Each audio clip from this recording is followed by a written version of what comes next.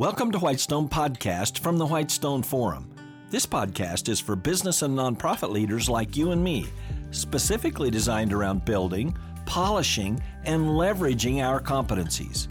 Each episode will provide a lens through which ever-growing citizens of God's kingdom can think about very effectively impacting every one of their organizations. For Whitestone Podcast, I'm Kevin Miller. Disintermediation. People love it or they hate it, and sometimes both, even if they haven't really heard the actual word before. Have you ever heard that term, disintermediation? No? So how about we put it in different language, like when we say, cut out the middleman. Okay, now, that's disintermediation.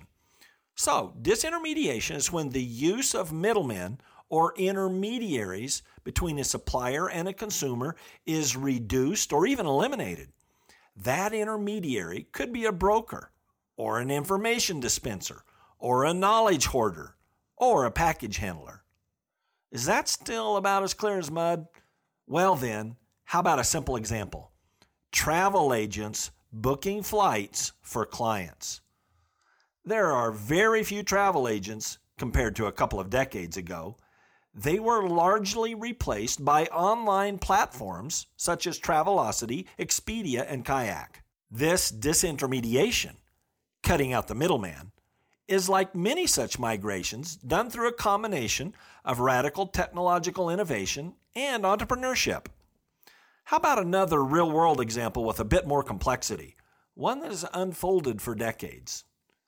For a long time, wealthy Americans who wanted to buy and sell stock ownership in companies would use a stockbroker. That stockbroker would be available to provide research on publicly traded companies, to make recommendations for buying and selling stocks, and to basically give investors a certain comfort level that their choices of stocks to purchase were sound. This approach generally prevailed as a primary client and broker arrangement for equity trading activity for many years. So, many stockbrokers often made a relatively large amount of income, so much so that a joke circulated for years, namely, that all the yachts in the harbor were owned by stockbrokers, not their clients. But major shifts happened as time went on, as more and more ordinary Americans acquired enough wealth in their IRAs and 401ks to consider investing meaningfully in the stock market. What were those shifts? First, many successful stockbrokers were not inclined to pursue the numerous emerging smaller investors because these investors' wealth was not perceived to be significant enough to generate enough real income for the stockbroker. Fair enough.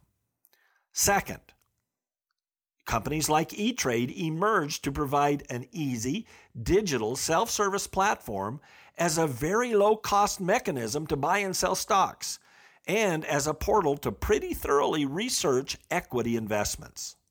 Third, the renowned John Bogle pioneered and constantly championed index mutual funds, a form of investment vehicle that allows investors to manage risk across a shopping basket of equity investments, all at a relatively much lower long-term transaction cost to the investor. Over the past several decades, this area that Bogle pioneered has truly exploded in size and importance. Fourth, over time, despite a widely persistent belief that utilizing stock pickers was still the best means to make a great return on equity investments, extensive data analysis in the last couple of decades persuaded many investors that indeed traditional stock pickers were not better at all. In fact, the data showed that most brokers perform worse than average market returns and are quite expensive to boot. Fifth and last, some stockbrokers were perceived to be churning their clients' portfolios, buying and selling more often than would be wise, and perhaps doing so just to obtain commissions on the activity, rather than recommending that clients buy and hold desirable stocks. When such churning did happen, the stockbroker strategy and commissions deteriorated the earnings and wealth of the client, of course. So, With an evolving mix of several of these key trends, self-service digital access to meaningful digitized research, very low transaction costs, access to highly popular mutual fund types of investments, loss of trust in some churning brokers when mutual funds and the like could be bought and then held. Well then, many traditional stockbrokers have been significantly disintermediated. That is, stockbrokers have been cut out as a middleman by many investors. Stockbrokers, at least those who stayed in the financial industry, then largely migrated to repackaging themselves as investment advisors or financial advisors, a professional who typically built a revised overall compensation arrangement with clients, often less expensive to the investor, at least per each investment dollar handled. This migration is in fact disintermediation, the move away from traditional stockbrokers that was started, then accelerated by radical technological innovation and entrepreneurship. The list of disintermediations in recent times goes on. Dell, selling computers directly to consumers, revolutionizing personal computer marketing. Amazon, cutting out the need for large retail spaces to handle large retail volume, disintermediating mall or retail space owners. Zillow, working right now to cut out real estate brokers' roles and activity.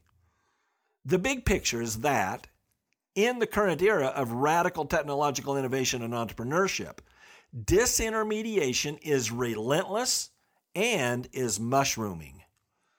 But the most powerful disintermediation of all hits very close to home.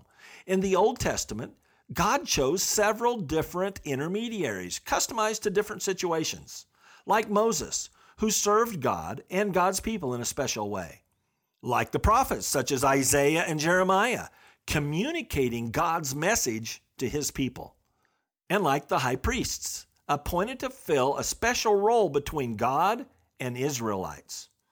But that was radically changed by the cross. As Paul wrote to Timothy, Jesus is the one mediator between God and men. Previously, God had appointed a go-between role for the Israelites, a high priest, a middleman, to approach God on their behalf.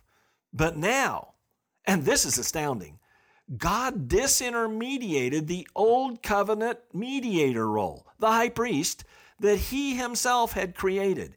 His son Jesus became the new high priest after the order of Melchizedek, replacing the priestly class for Jews. Now that's a disintermediation far greater than what Expedia, E-Trade, or Dell could ever accomplish. So now, every person who knocks can enter into fellowship with God, and no one besides Jesus is appointed in between Father God and humanity.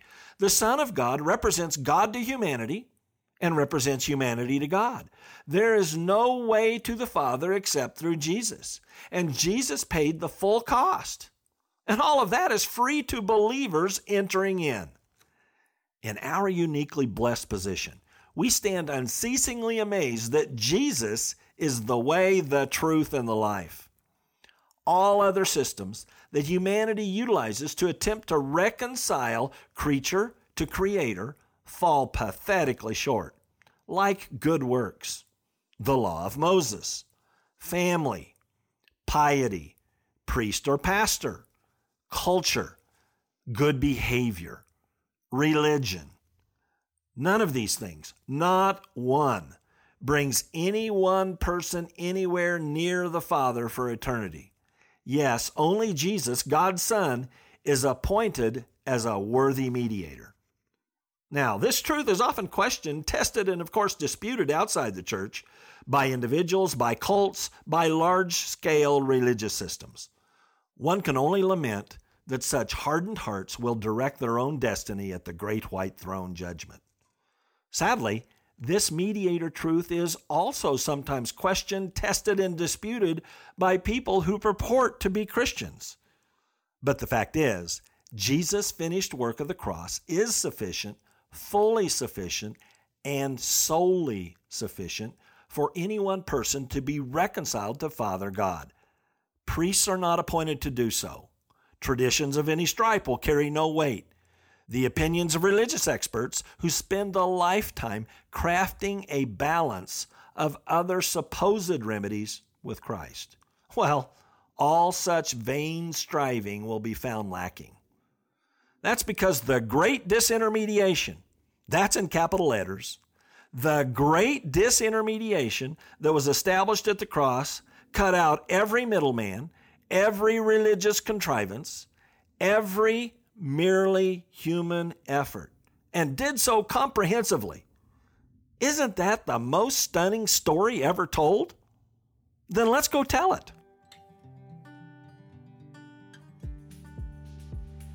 Thank you for listening to Whitestone Podcast. Visit our website, whitestone.org, for more real-world equipping.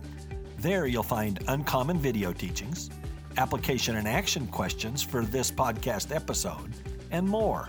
Also, check out our unique downloadable resources for group meetups. That's whitestone.org. I'm Kevin Miller.